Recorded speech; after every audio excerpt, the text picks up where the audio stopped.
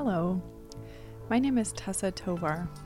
I want to take some time to tell you a little bit about me, my approach to life, why I teach yoga, and what the purpose of this podcast is. As you can see, it's called Outside the Studio, and the reason I'm calling this podcast Outside the Studio is because I'd like to focus on a more holistic or a broader view of what yoga means to me, what my interpretation is of the history of yoga, and how we can practice it today in our modern day and life. So how can we live our yoga daily, even if we don't own a yoga mat, or even if we have never stepped inside of a studio, or even if we don't own a pair of stretchy pants?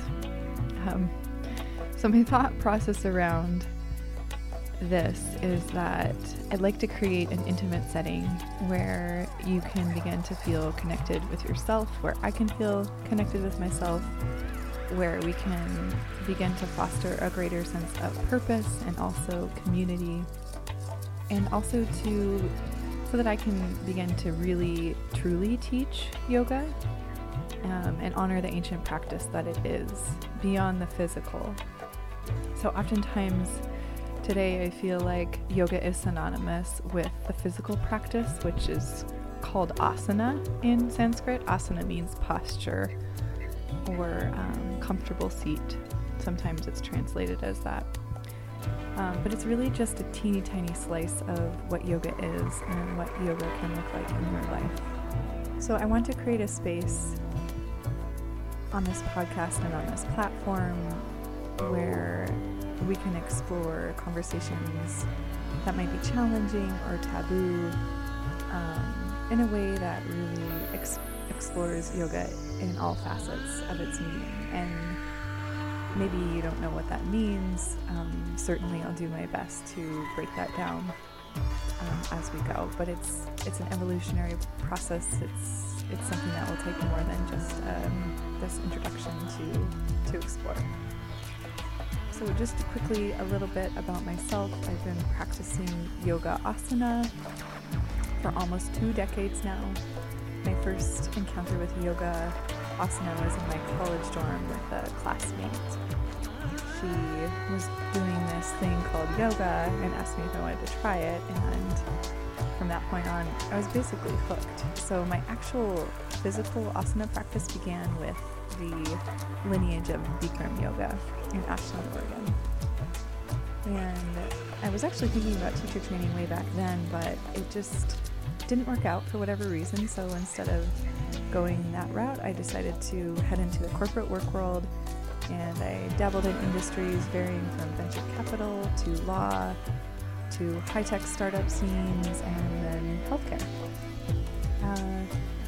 Fast forward to 2016, I completed my first 200-hour teacher training, and then fairly quickly after that started to peel my way back from working in the corporate world. And just this spring, I decided to put all of my eggs into this yoga business basket and make a go of it on my own. And what I'm encountering so far as I dive into teaching yoga full time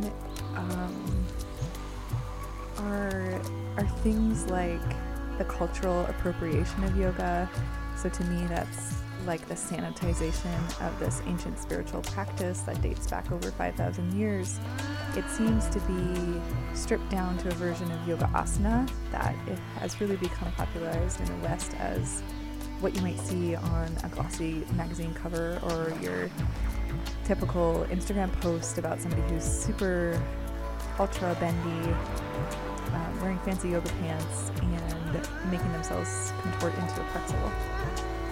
And certainly that can be an aspect of yoga, but it's not the goal of yoga. And when we look at yoga that way, it's pretty short-sighted in my opinion. So that's one topic that I'd like to explore further on this podcast. Second is this pressure that I put on myself to stay true to the practice, to its deep spiritual roots and its philosophy.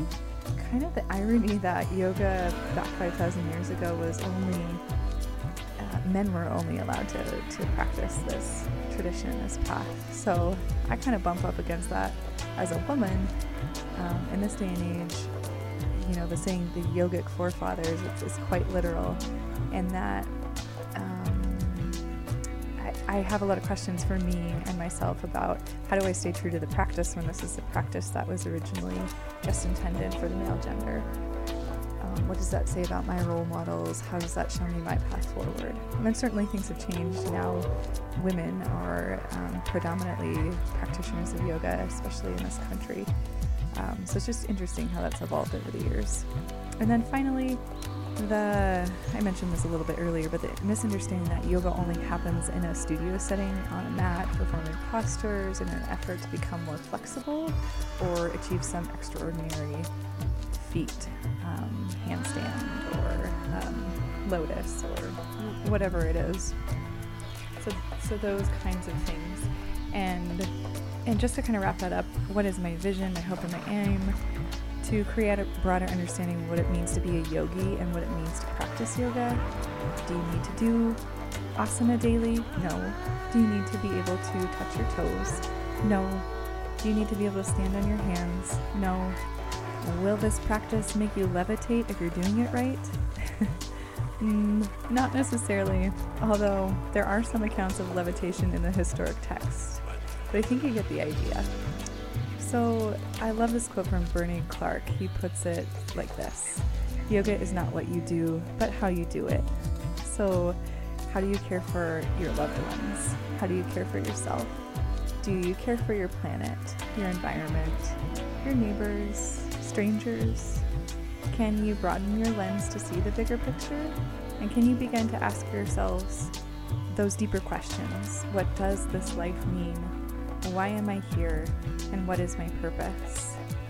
My goal is to spread the word about what yoga means on and off the mat, in particular, spreading the word outside of the studio. Thanks for tuning in and have a lovely day. Bye.